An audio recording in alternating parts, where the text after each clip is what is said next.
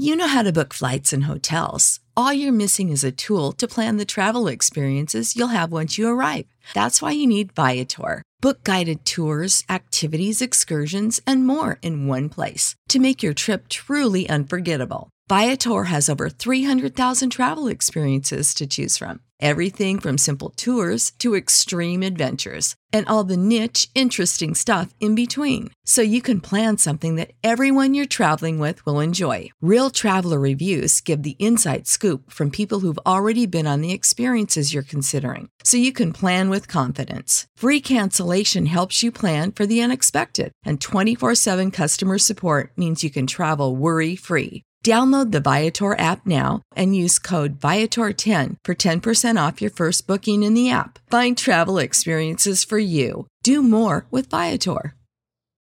For the ones who work hard to ensure their crew can always go the extra mile, and the ones who get in early so everyone can go home on time, there's Grainger, offering professional-grade supplies backed by product experts so you can quickly and easily find what you need. Plus, you can count on access to a committed team ready to go the extra mile for you. Call, click Grainger.com, or just stop by. Grainger, for the ones who get it done.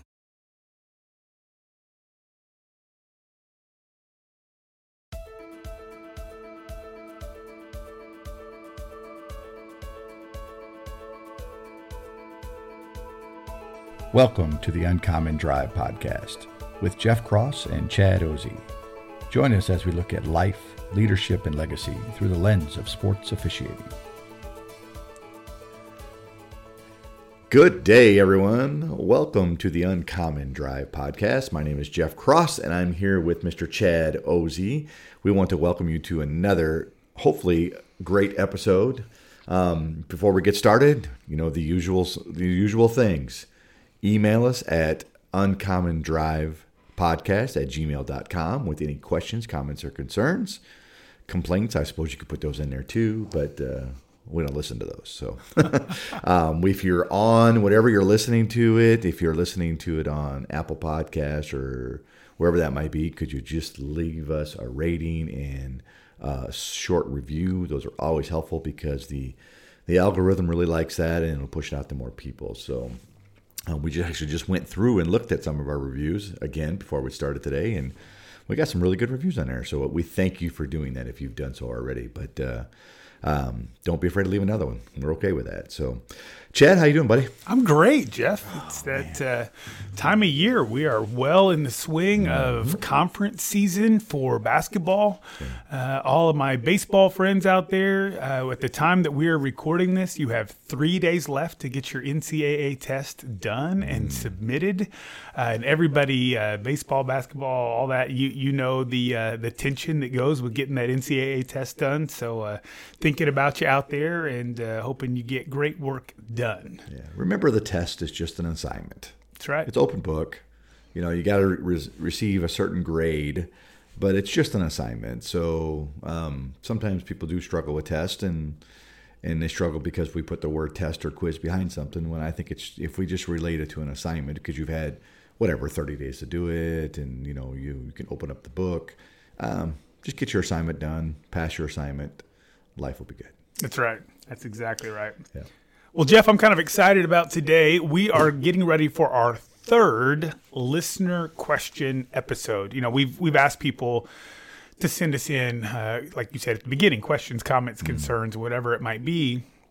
And one of the things that then we want to do as part of the podcast is honor that time that they've put in by actually using these questions in our podcast. And we said that we want to provide content that people are looking for. And so if you're asking the question, then we know it's something that you're looking for answers about. And so we've got 4 more listener questions today that we're going to dig into. The great thing about these is that it allows us to hit a lot of topics at once. And if you've listened to us before, if this is not your first time listening to the Uncommon Drive podcast, you'll know that occasionally we can chase rabbits down certain trails. And so who knows where we may end up today. But I think the first question that we've got is actually a really great question. I think it applies regardless of the sport that somebody might work. The question that they asked is, whenever you've had a horrible day, whether it's at work, home, school, whatever, or maybe even it's carried over into a horrible week, how do you keep that from affecting your games and the way you officiate? Well, we're probably not all very good at that. I think we're probably all real good at taking that horrible day and week into everything we do, whether it be on the basketball floor or the baseball field or even in our home life. Sure. I'm sure we can all, probably even, you have a bad day from 9 to 5, you go home and you have another bad 6-7 hours with your wife or significant other. So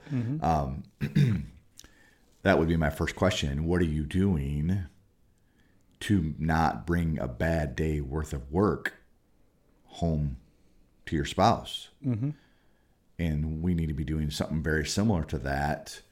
What am I doing to not bring a bad day of work onto the officiating floor or onto the court or into my partners, into the locker room? So what I do might be different from case to case, but it is most definitely going to be something that I know that I'm going to reach out to someone that when I see their name come across my phone from a text or a phone call, I get a little excited about, wow, Chad's calling, cool. You know what I mean?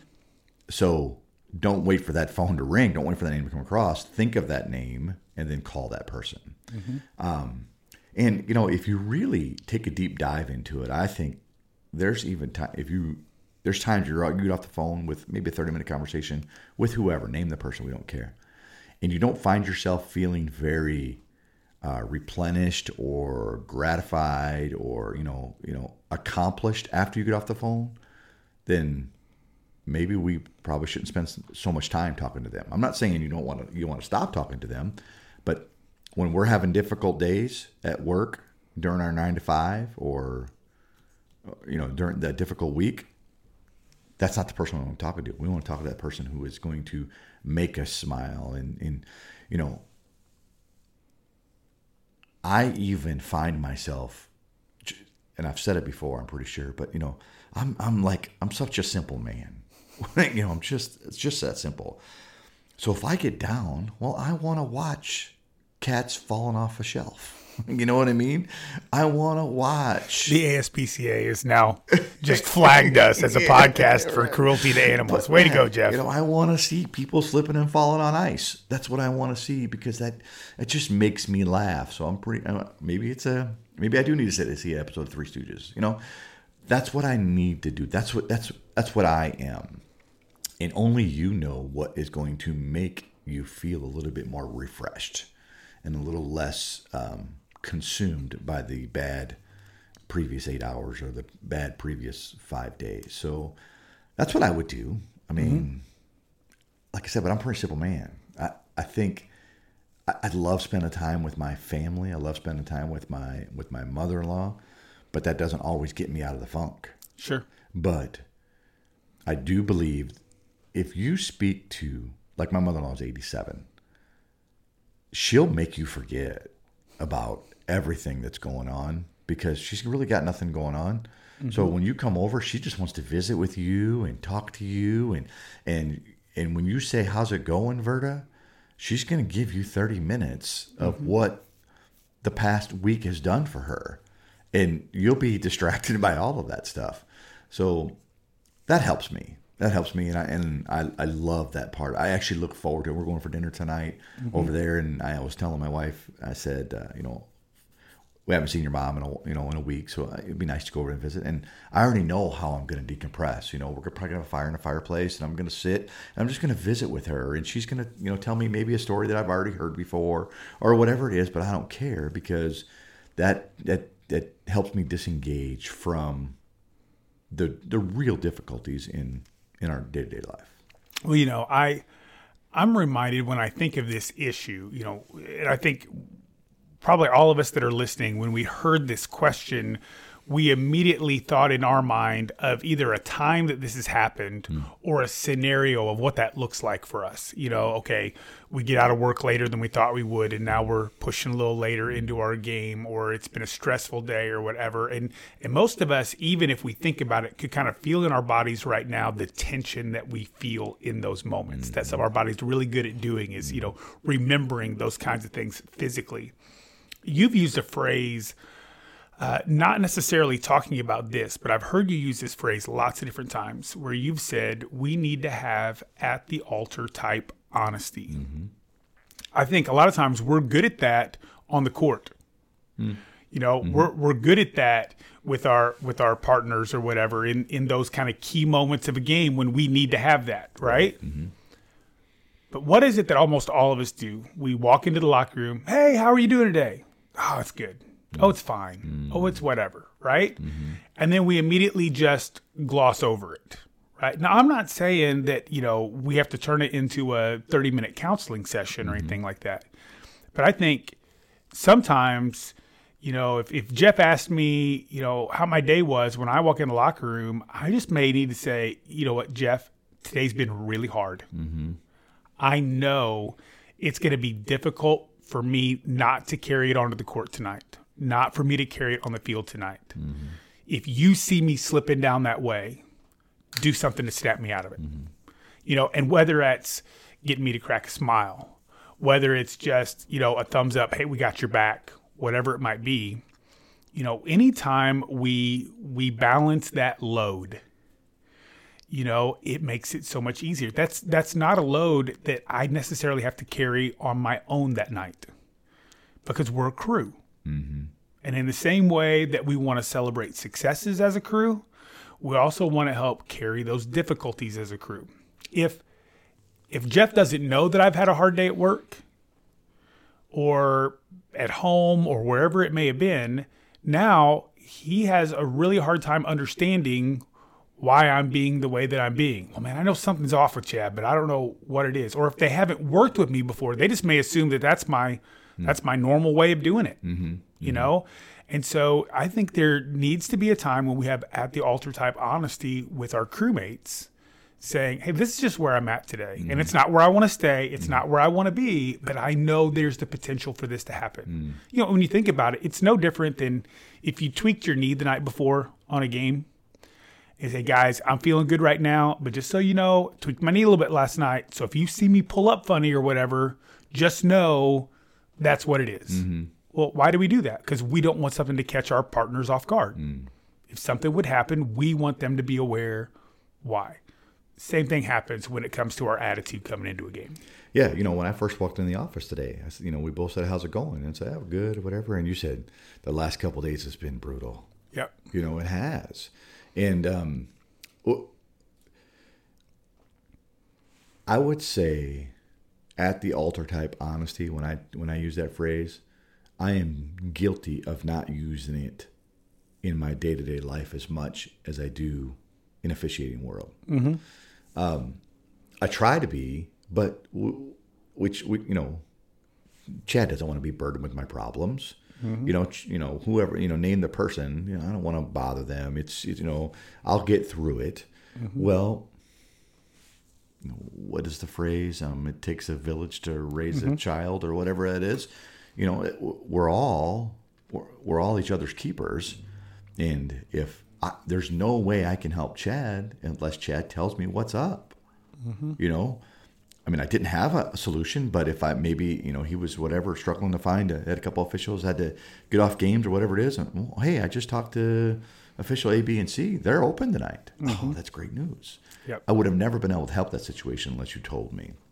So sometimes I think what gets in our way is our pride.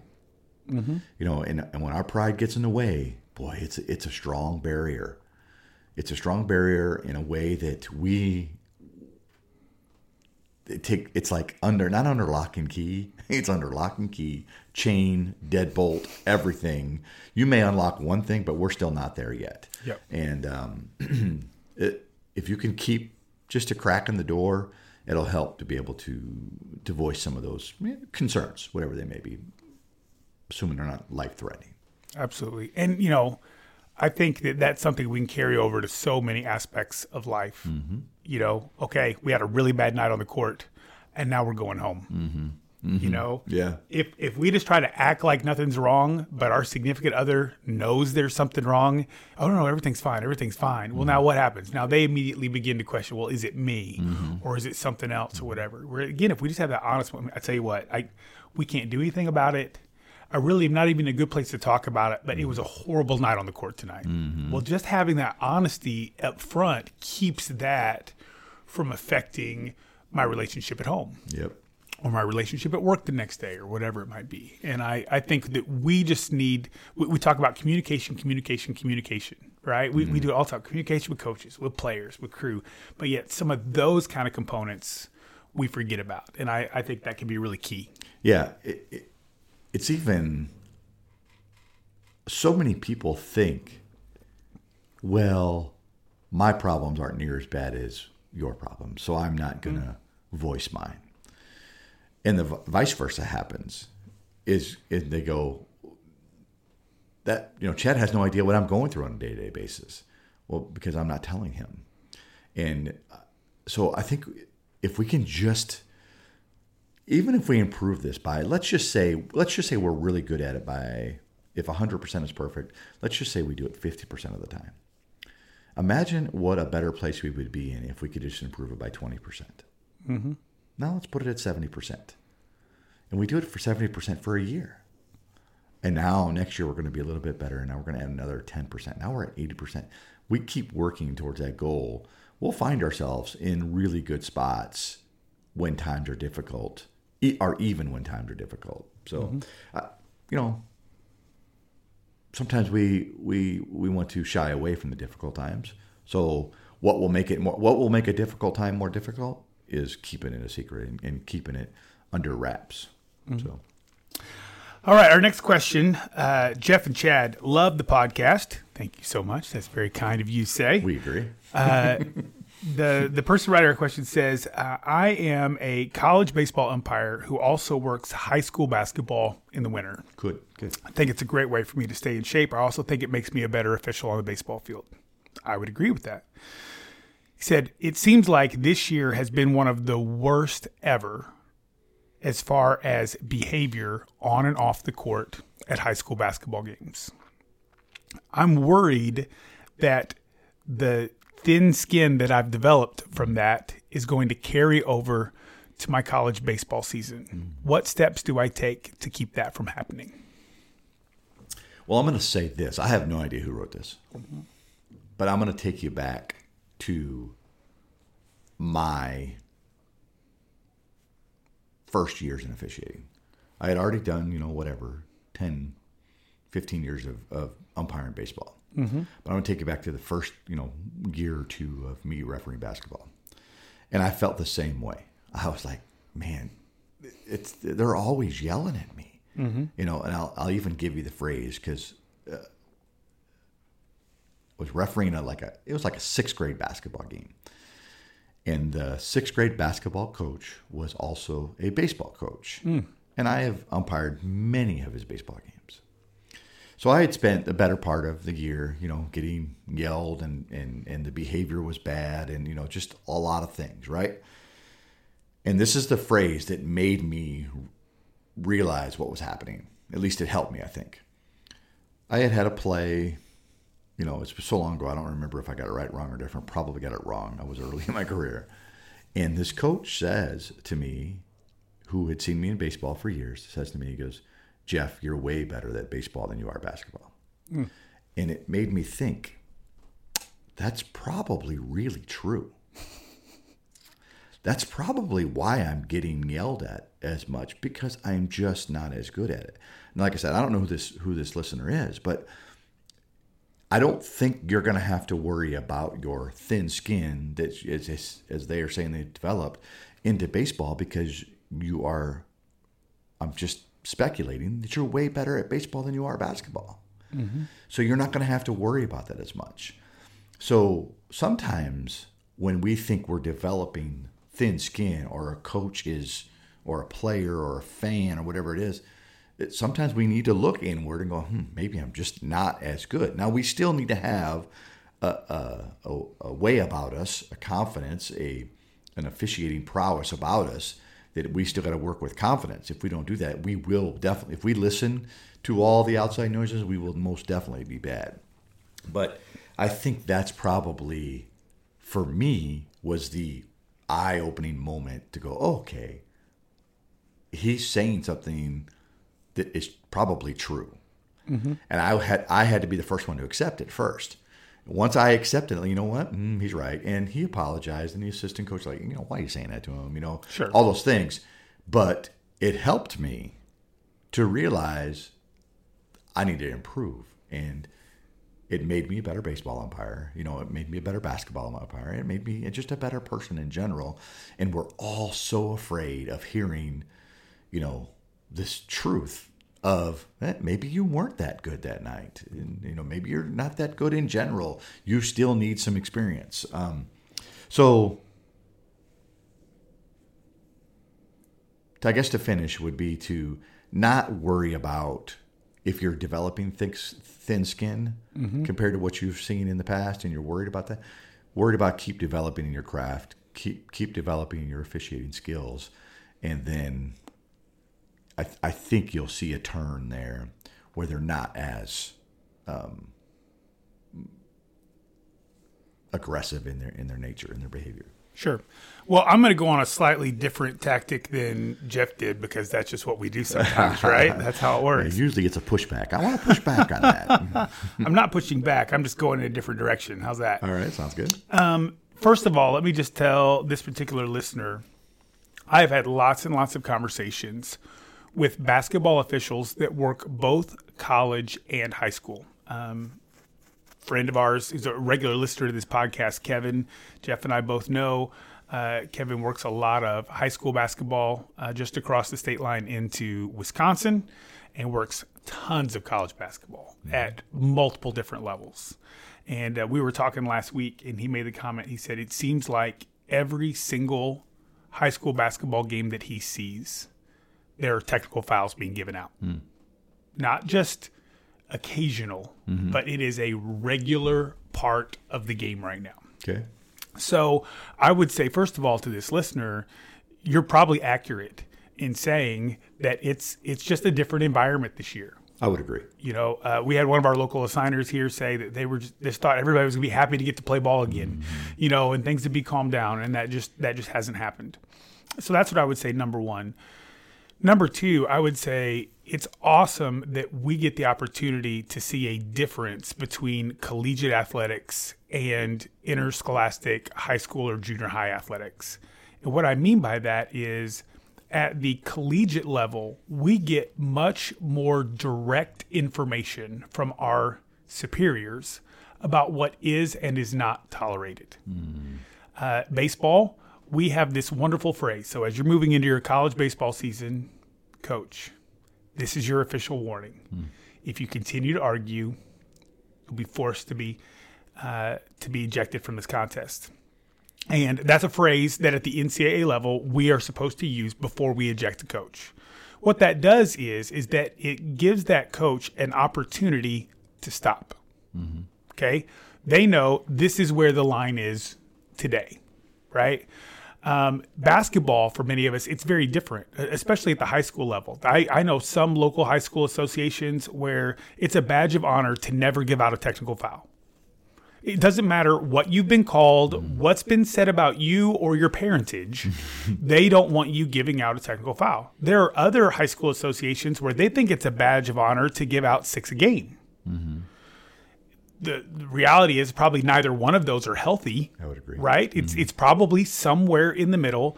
But as a high school basketball official, we don't always get that from our state associations, that are telling us what they expect or don't expect, even though it may be in the rule book. There's all of these unwritten rules and all that kind of stuff that's there. At the collegiate level, we have very clear guidelines for us. And so I think that because of that, whether we're talking basketball, baseball, or any other sport, because of those clear guidelines, that helps us not have a thin skin in those moments. And the other thing it does is it also gives those coaches an out. Let's say one day my skin is a little thinner than normal, right? And especially at baseball, which is where this question came from. If, the very first time they pop off to me about balls and strikes from the dugout, I turn to him and I say, okay, coach, that's your official warning, and I do that. Well, it may have been too early for me to have done that. But at the same time, the coach knows now they can't do it anymore. And so now if they choose to go ahead and continue, then they've made that conscious choice. Right.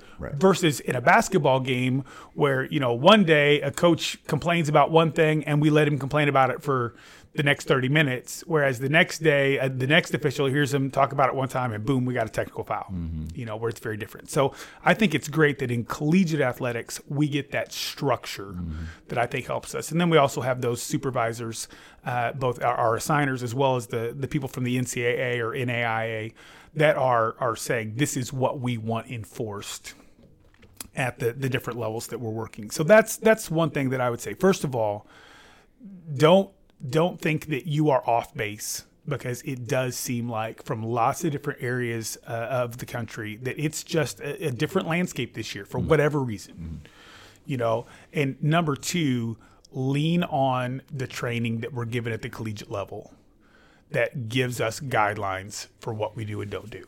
Think about what you just said there. Lean on the training we're given from the collegiate level. If this person right here leans on that training and sees what he thinks is, some bad activity or some bad behavior, lean on activity. I'm guessing, purely guessing, if you told a high school basketball coach, this is your official warning. Whatever the other phrase is, if you continue on, you're going to be ejected from this contest.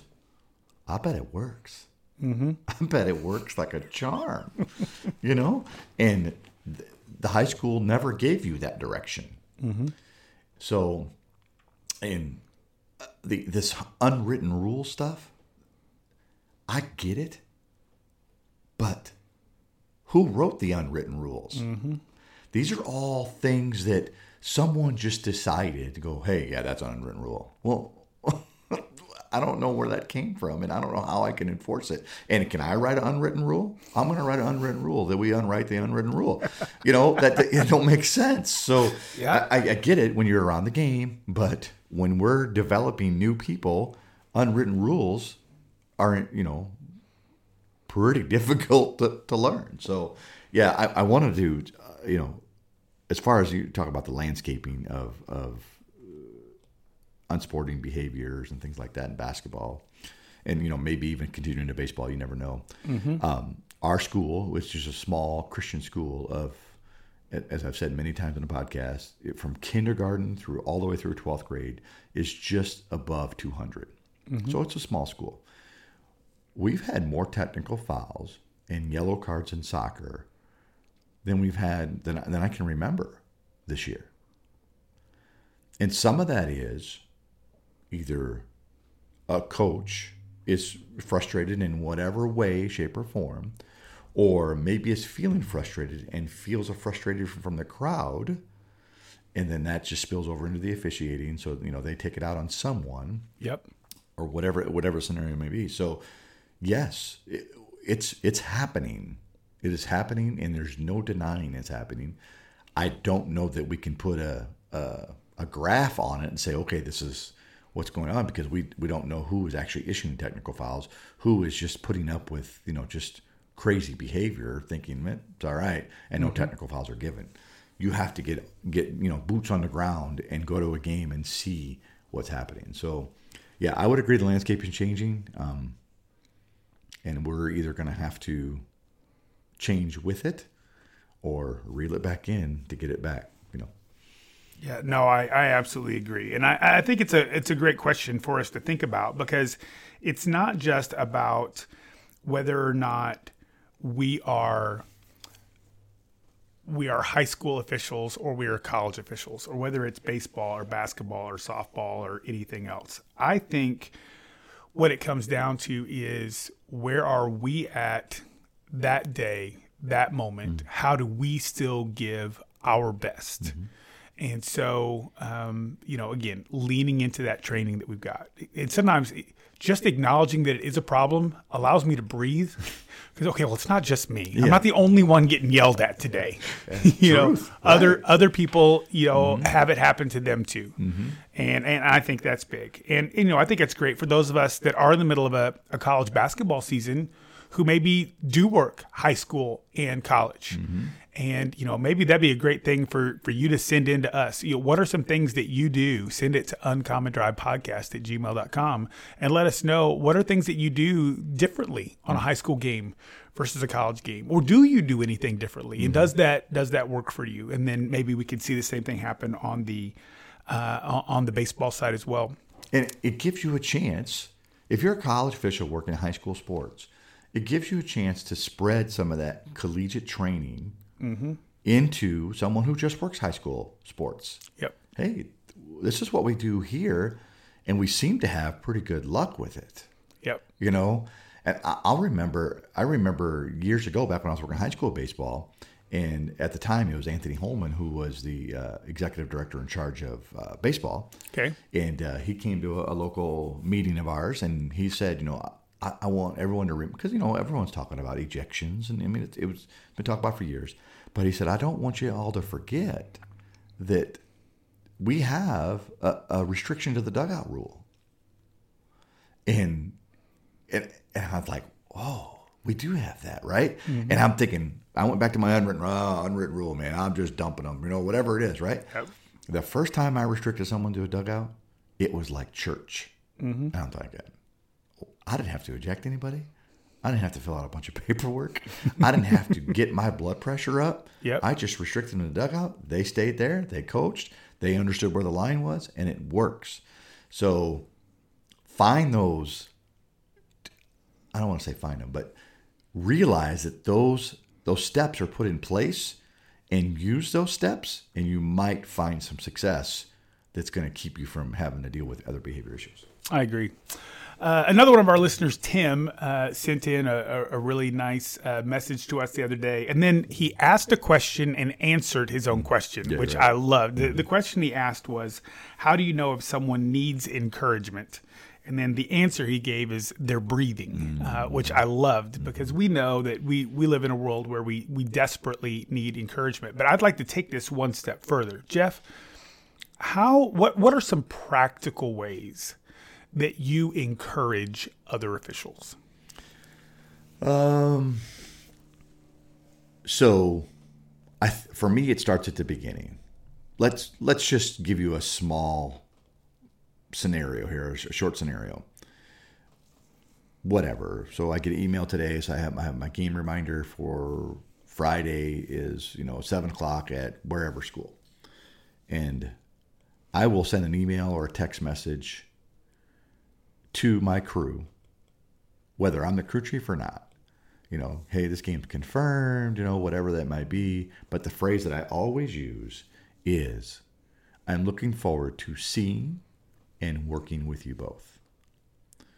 I'm already telling everyone that I'm excited about getting together with my crew.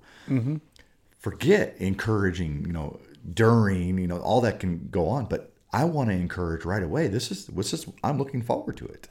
Not, hey, listen, I got to, fly back from Pittsburgh and I'm going to be tired and, leave me alone and all those things. I want to encourage them that this is what I'm looking forward to. And it's amazing what one phrase can do like that to set the table for the 3 hours we're going to be together. I mean, a simple thing like that. And can I take that a step further this year especially? Sure. I think one of the things that we are missing out on, Jeff and I were just talking before we started recording today. There's a friend of ours that I was going to get the opportunity to work with this week. I was really excited to get to work with him. He's been a clinician of mine, but I've never been on the court with him working a game. I was so excited to work this game, and he got pulled off the game. Of course, my natural assumption is that he got a higher level assignment, which is great, and something to be celebrated, that kind of thing. And one of the things that I'm going to do is send them a message just saying, hey, I'm going to miss that opportunity. Pardon me. Getting choked up just thinking about it now. No, it's one of those things where, all of us are seeing game changes. Mm-hmm. And sometimes it's because people are testing positive for COVID, or they have family members they have to quarantine for, or maybe it was just a change at work or whatever. But how neat is it to get a message from somebody saying, hey, just so you know, I'm going to miss you. I was looking forward to seeing you, and I'm going to miss you. Because a lot of times when we see them gone, we just move on to the next thing. Yeah. Oh, hey, saw you added to the game. See you on Thursday night or whatever it might be. I think that's another great way to encourage people. Let them know when they're missed. Mm-hmm. Yeah, and even I'm going to take it a step further. Nice. So let's say you have those one or two officials that you really enjoy, maybe you're good friends with, or, you've always had, quality times on the floor, and then you don't see them on your schedule. Mm-hmm. What's wrong with reaching out to them? Hey, man, whatever. Hey, I haven't, our schedules didn't cross this year. I'm a little disappointed by that. I would really like to being able to have a couple games with you. So those are ways of encouraging, and it's not, whatever. Oh, well, he or she's kissing up or whatever it is. But first of all, don't say it if it's not true. That's right. And if you would like to hear it, then it's okay to say it. I like that. Yeah. So we all want to be encouraged in that way. I would love it when someone just texted me and go, hey, man, we haven't had a chance to work together. I'm really disappointed. I worked with a gentleman earlier this year, and we had networked together. We typically work, but we didn't work at all together last year, and we finally got a chance to get together this year and work. And said something along the lines, I'm probably going to botch it, but it was something along the lines, I really miss looking across the floor and seeing you. Mm-hmm. And he said a phrase, he says, as far as he was concerned, he didn't work with me enough. He would like to work with me more. Something. And I was like, man, this is really nice. Yeah. This is really nice to say. And it was very encouraging for whatever reason. So I took that and put it in my mental digital notebook and said, I'm going to use that in a way that I think could be a positive way. Another thing I like to do to encourage people is, I love when I'm working with younger crews and they have a quality performance. One of the things I say to them, I don't know if I've ever said this on this podcast or not before, but I'm going to say it again. So me, 15, 20-year Division I referee is working with a 5-year Division I referee and a 3rd-year Division I referee. And they have a quality experience. And we get down with the game, and I always say, not that I am retiring, but if I was to retire tomorrow, I know the game will be in good hands with the two of you. That is an encouragement that young officials need. Mm-hmm. Doesn't mean they got everything perfect. Sure. Doesn't mean that, they're going to go to the Final Four. But the game, the greater good of NCAA basketball, NCAA women's basketball, is going to be in good hands with people like those young officials. So those are important phrases, I think. Mm-hmm. I like that a lot. Yeah. I was actually taught something by Jeff the very first Division I game I ever went to. He had an official that was brand new to that particular league. And he had gone online and he had purchased just like one of those little cinch sacks, right, that had the logo of that conference on it, and had provided it to that official that night and kind of said, hey, welcome to the league. It was a neat little thing. And I looked at it, and I remember at that time I was working high school games only. And so that cinch sack was probably like 50% of a game check for me, Yeah, right. And part of it I was looking at going, man, that's a really generous gift. And then when I realized, like the amount of money that you made on that particular game, I realized that percentage wise, that's much smaller, than what it would have been. At that point, I had no clue about, what game fees were level to level. I mean, I was so raw and so new and everything. But what I loved about it was it showed me that it wasn't just the money expenditure. Okay, it wasn't about the investment of money or resources, but it required an investment of time on your part. One, you had to have communicated with him, your assigner, your supervisor, somebody to know that it was their intro into that league. So you had already invested something in them before the connection at the game had ever happened. Mm-hmm. You had given of your time to do that.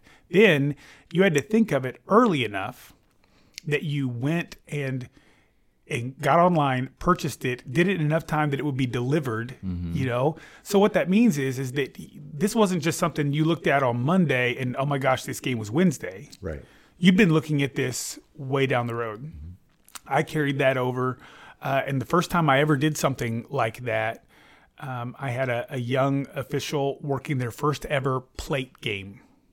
They were working their plate game. I can't remember if it was a freshman or a sophomore game. And at that point, I was basically only working college baseball. I wasn't working much high school at all. And I called up the assigner. I said, hey, I'm free on this day. I know they're working their plate, and I want to go be their base umpire. He said, oh, I got like this varsity game. I could really use you on. I said, no, the only place I will work for you is on that field as the base umpire. And what I did that day is on the way there, I went by a local sports card and memorabilia shop around us, and I bought a stand that you would put a baseball in, like a baseball that's got a signature or something on it. And so again, it was not expensive in any way, shape, or form. During the process of the game, I had the first base coach, instead of sending one of the foul balls back into the plate umpire, I had him hold it over at the dugout for me. And as the game was done, I grabbed that baseball from that coach, went back over to the car, and popped that baseball in the holder, handed it to him, and said, "Hey, this is game ball from your first ever plate job, and it's the first of many, the first from lots of different levels. I know this is somebody that eventually went on to work professional baseball." And to me, that was really key. Again, it wasn't about the amount that was spent. It was about just the effort that was spent in doing that. And so I've carried that over. I've done that at the collegiate level. We have to be careful. I typically ask coaches ahead of time. Say, Coach, is it all right if this is so-and-so's first game in this league? They're great.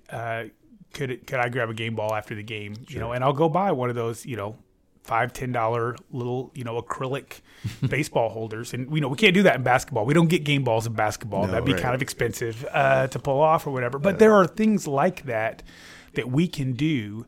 And again, I think it's that time investment. And so if we're really looking for ways to encourage other people, it's finding that information and connecting with them in those ways. I would, I think what you've said, the first part is the most important. If you're really looking for ways to encourage someone, you are not going to encourage someone if you're not looking to do it. Just a simple 5-minute investigation to send an email to the assigner and go, is this their first time in the league? Or ask a few friends or whatever it is. You have to really search it out. If you're going to encourage people and you really want to be, at least somewhat proficient at it, you're not going to just wake up and go, okay, I'm going to start encouraging people. Well, how are you going to do that? So I think that's where we need to be better and we need to improve. Not the actual encouragement, is seeking out the opportunities to encourage. And I love talking about this subject because our job as officials, umpires, referees, whatever that might be, is extremely difficult. And my game this weekend, we had our official scorer was, just a good dude. He was just happy, and he was just really going about his day, and hey Jeff, good to see you again, and it was myself and two other female officials. And so I was by myself in my locker room, and he comes in, and he come in for a reason. One was, he said, "Hey, Jeff, I'm sorry, but I just have never seen one of your officials before, and I can't remember her name. Do you have her name?" Yeah, but whatever. So we got into our small talk. I'm like, "How long have you been doing this?" He said, "I'm 75 years old. I've been doing it for 45 years, and I don't have any kids at home, and it's great, And I said, well, is it rewarding for you? He goes, it's way more rewarding for me. The positives outweigh the negatives way more. Okay. And it made me think, well, how bad are we as referees, or just in general, where we're focused on the two negative things we've done when we've actually done positive things for 20 years. Mm-hmm. And that's what I want to do when it comes to encouragement. I want to have way more positive experiences, either for myself or help create them for people that I work with. Mm-hmm. So when they're 40 years into it, and you go, yeah, the positive experiences outweigh the negative experience by a ton. Yeah. So that made me feel good. I'm like, man, this guy is making my day better. What can I do? So. Yep. And then the last thing that I would say on this is that, and we've said this over and over, pick up your phone and make a phone call. Yep. Texts are great, right? Texts are great because we know somebody's thinking, if that's all you got time to do, a text is better than nothing. Right. But if you get the opportunity to pick up a phone call, even if it's just 2 or 3 minutes, hey, we're just thinking about you. What's your week like this week? Where are you working at this week? Who are you working with? Whatever those things might be. Yeah. It's a phenomenal way to encourage people around you. My buddy Brad Maxey calls me. We talk throughout the whole year. Mm-hmm. But sometimes he'll call and he'll literally say, just checking in. Mm-hmm. That's it. I don't need anything from you. You don't need anything from me. I am just checking in with you to see how your high school baseball season's going, or did you play golf this week, or whatever that is. So we need to check in. That's right. Just check in. No, that's great. Our last question of today's episode. First of all, I want to say I love the honesty of this official, because I think sometimes these are things that we either we feel embarrassed asking about, or we feel like it's wrong for us to ask about it or whatever. So I want to start, before I read the question, I want to start by saying most of us who work sports at any level, we want to be the best at what we do. Okay. We don't get into this because we go, you know what, I'd be content being in the lower third of people that work my level. Right. Now, lots of us are in the lower third of people that work our level, right? That's right. But that's not why we get into it, And this person said, I've worked postseason a lot of my career. I'm very worried that I may not get a postseason assignment this year, and went on to explain a little bit of why, either the assignments they'd had or the positions they were assigned to during the year, whatever that might be. So then they had this 2-part question. Number one, what are assigners looking for in postseason officials? And number two, what can I do to improve my chances of becoming a postseason official? And so I think this is a great question. This person was talking specifically about basketball. We're right in the middle of basketball season. Mm-hmm. In fact, many of those postseason assignments will begin leaking out here pretty quickly. I would think. Yeah. Yep. But I think this could also be carried over into, we could be asking these same questions about, baseball umpires that maybe are frustrated that they didn't get some of the series they wanted this year, or didn't get as many games at certain levels as they would have wanted, and that kind of thing. So, Jeff, they want to be a postseason official. Number one, what are assigners looking for? Number two, what can they be doing at this point to improve their chances? Yeah.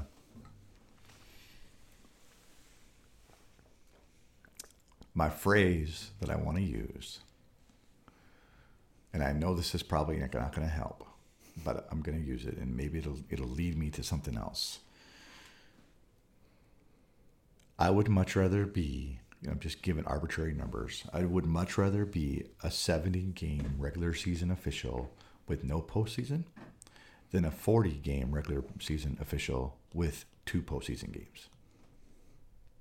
Mm-hmm. Because I'm building a business. This is what I'm doing. And McDonald's has never won the 5-star Michelin food award, but they serve how many billions of cheeseburgers every day? Mm-hmm. And they're a multi-million-dollar company. So you can be very, very successful without ever making the postseason. So the postseason is not something we decide we're getting to. The baseball series is not something that we decide we're getting. Not our job. So as much as this person, who, like you said, I have to commend for being totally honest, they're worried about that. I believe they're worried about something that they are not part of the decision-making process on. And if you're not part of the decision-making process, you can't be weighing in on why. Now, if there was anything you could do, if I want to put some tangible things on this, I would ask, okay, basketball official, you work a game on a Monday night, 7 o'clock. Are you watching film Tuesday morning before you go to work? Are you spending 30 minutes, 45 minutes to an hour breaking down a few case plays in the case book? Are you doing those things? Are you, working out an extra 30 minutes throughout the season, even though you've already just ran for 2 hours, so I still got to get in a 30 minutes workout in? These are all just simple, tangible things. And we're going to say the phrase again, right? I want you to give me the at the altar type honesty. Don't tell me you are when really you're watching 2 clips that were sent to you and you go, yeah, I watched film. I often refer to our buddy Corky, and he used to always say, and I used to give him a hard time for this all the time.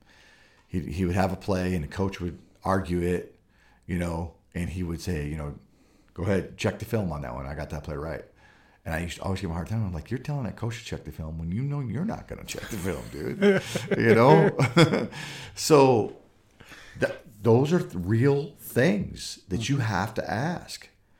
And even if you ask me if I work hard, I'm going to say yes. I do work hard.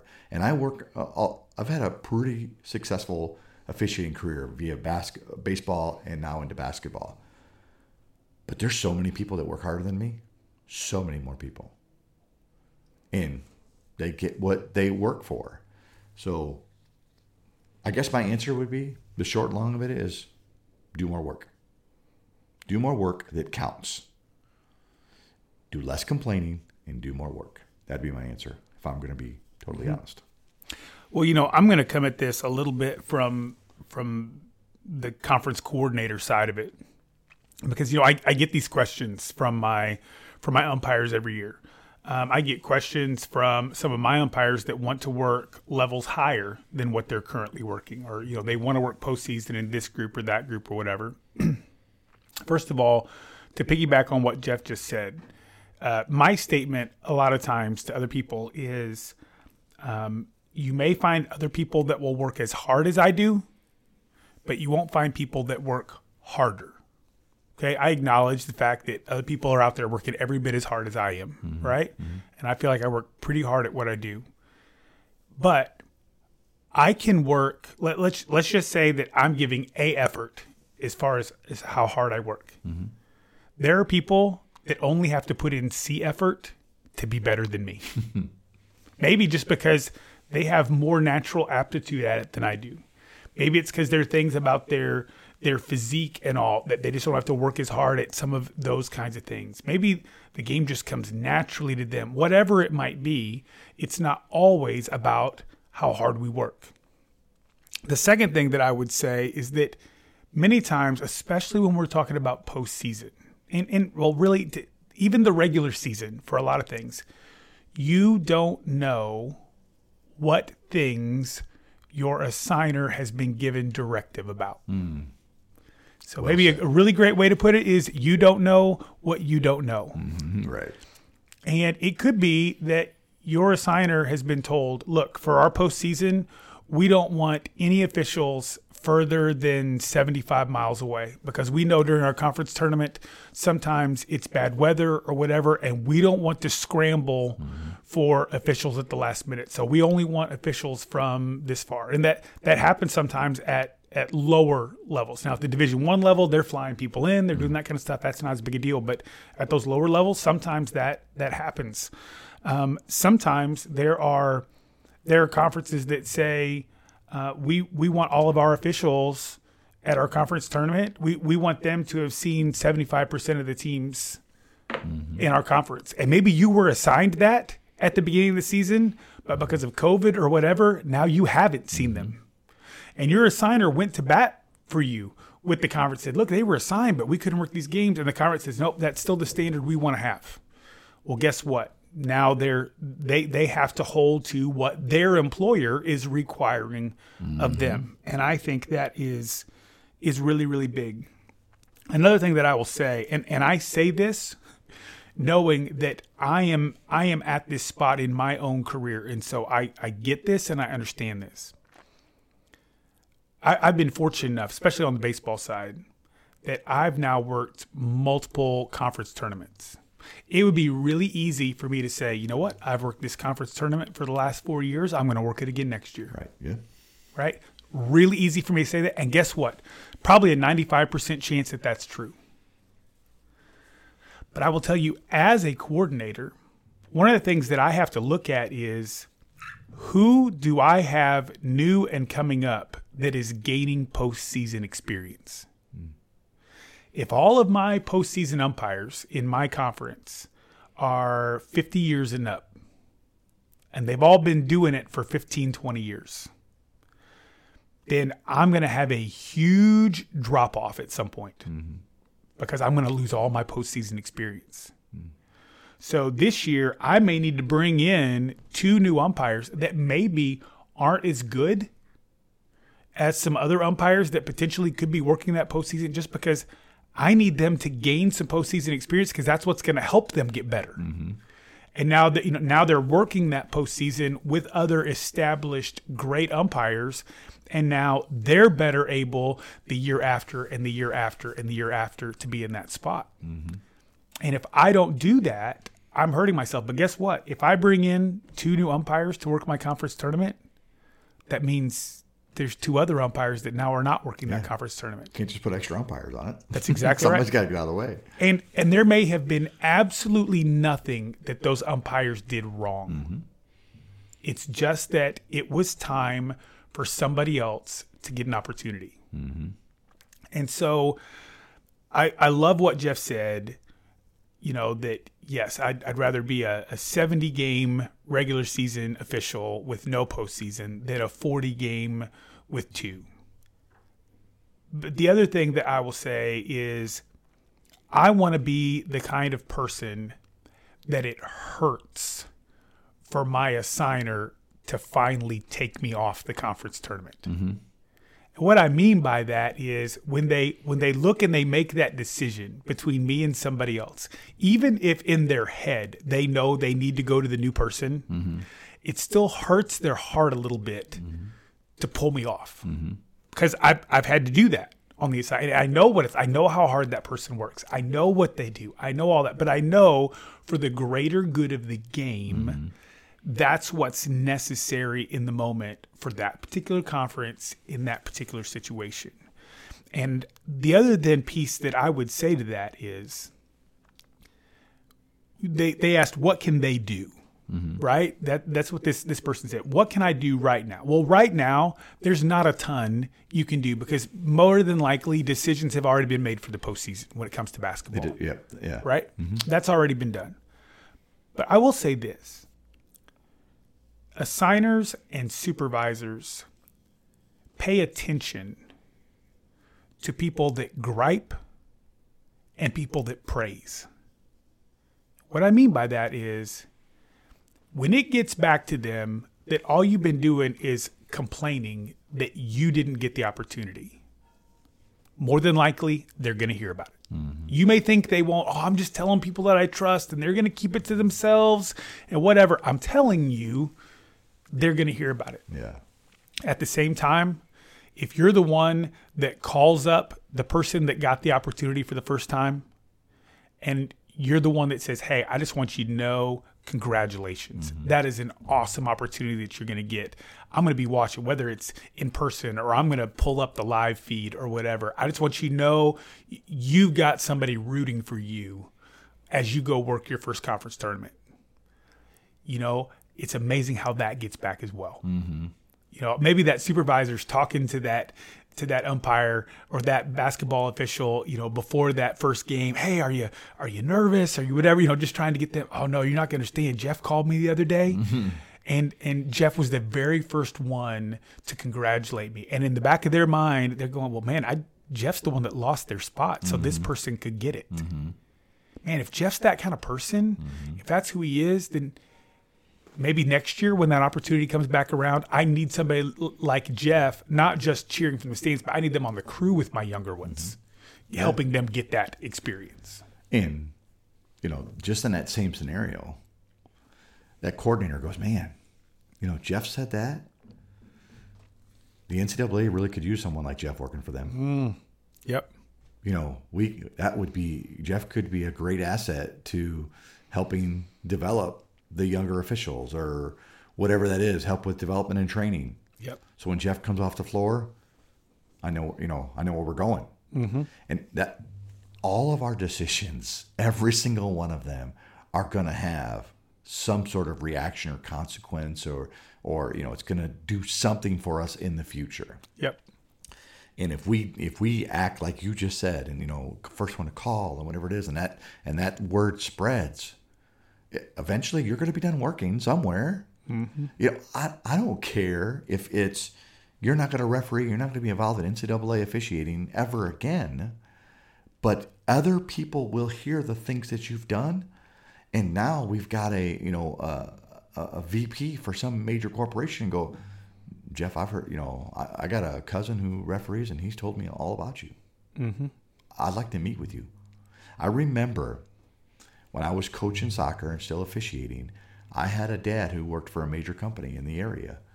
And, you know, he knew I wasn't looking for work, but he said, listen, my son has told me everything that you guys have talked about. We need people like you working for our company. So when you decide you want to go, you know, when you're done doing whatever you're doing, I would love to speak to you. Yes, we want to encourage people, but you know, if we're going back to our roots of the uncommon drive, this is things that happen daily, but we're too busy focused on, I didn't get the postseason. Yep. When really, you didn't get the postseason and something greater is about to happen for you in 5, 10, 15, 20 years. You never know. You know, and I went to write it down, but don't worry about the things you're not getting. Instead, show gratitude for the things you are getting. Last night I worked a game. It was a Division II game. And I worked very minimal Division II basketball games. I felt very lucky to get that game because there's hardly any games going on. Yep. They could have picked anybody. And they picked me. I'll probably never go to the Division II tournament, whatever it is, but they picked me. And that is what we need to focus on, because when we focus on those things, when things really get tough, we're going to just have a different mindset going into on that hour and a half ride home. Go, oh man, that wasn't a good ball game or whatever it is, and we got to really stay with our gratitude. So absolutely, you know, it's uncommon to think outside ourselves. We've talked about that over and over and over on this podcast. And some people might say, okay, why are we continually talking about that? Because that is truly what makes us uncommon. You know, when you can be more excited for somebody else than you are disappointed for yourself. And at the beginning, you have to fabricate that. Like, that doesn't come naturally. Like, it's a conscious choice that you have to make. Man, I'm so excited they got that assignment. Yeah, I'm disappointed I didn't, but man, I'm excited. I want to let them know. And then the more you develop, and the more relationships that you create, then you actually, it happens for real.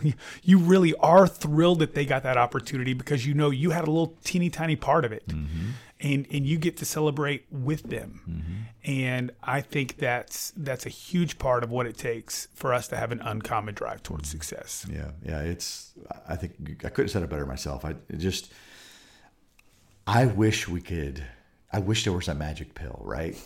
You take this pill and you're going to show gratitude and you're going to look for the good things and you're going to have an uncommon thought process.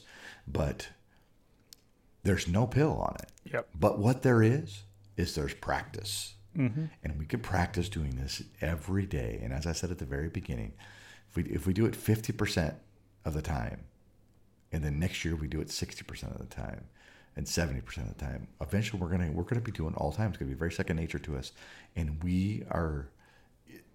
those kind of people will stand out. And those kind of people will stand out in very difficult situations. And they're going to find themselves in spots they didn't think they were going to be in because of their practice over the past 20 years. Yep. One last thing that I'll say, and then we're going to end off today. 15 years from now, when you've retired from working and somebody's looking at your officiating resume, they're not going to go, oh, he only worked the conference tournament 4 times instead of 5. They're not going to ask that question. Most people, even within the officiating world, aren't even going to care how many conference tournaments did they work. They sound great whenever we show up at a conference and they introduce somebody or whatever. But what they are going to remember is the person that you were, both on and off the court. That's what will make you uncommon. I hope you guys have a phenomenal week. I hope this is helpful to you as you're driving to your game. If you do find it's helpful, share it on social media, write us a review, give us a rating, and we hope to be bringing you more content in the next few days that helps you have an uncommon drive towards success. Have a good day, everybody. Thanks for listening to the Uncommon Drive podcast. Be sure to check us out on Spotify, Apple Podcasts, or wherever you listen to your favorite podcasts. And be sure to leave us a 5-star rating.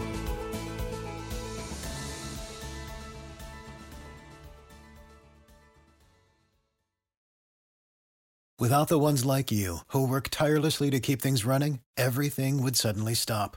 Hospitals, factories, schools, and power plants, they all depend on you. No matter the weather, emergency, or time of day, you're the ones who get it done. At Grainger, we're here for you with professional-grade industrial supplies. Count on real-time product availability and fast delivery. Call, click Grainger.com, or just stop by. Grainger, for the ones who get it done.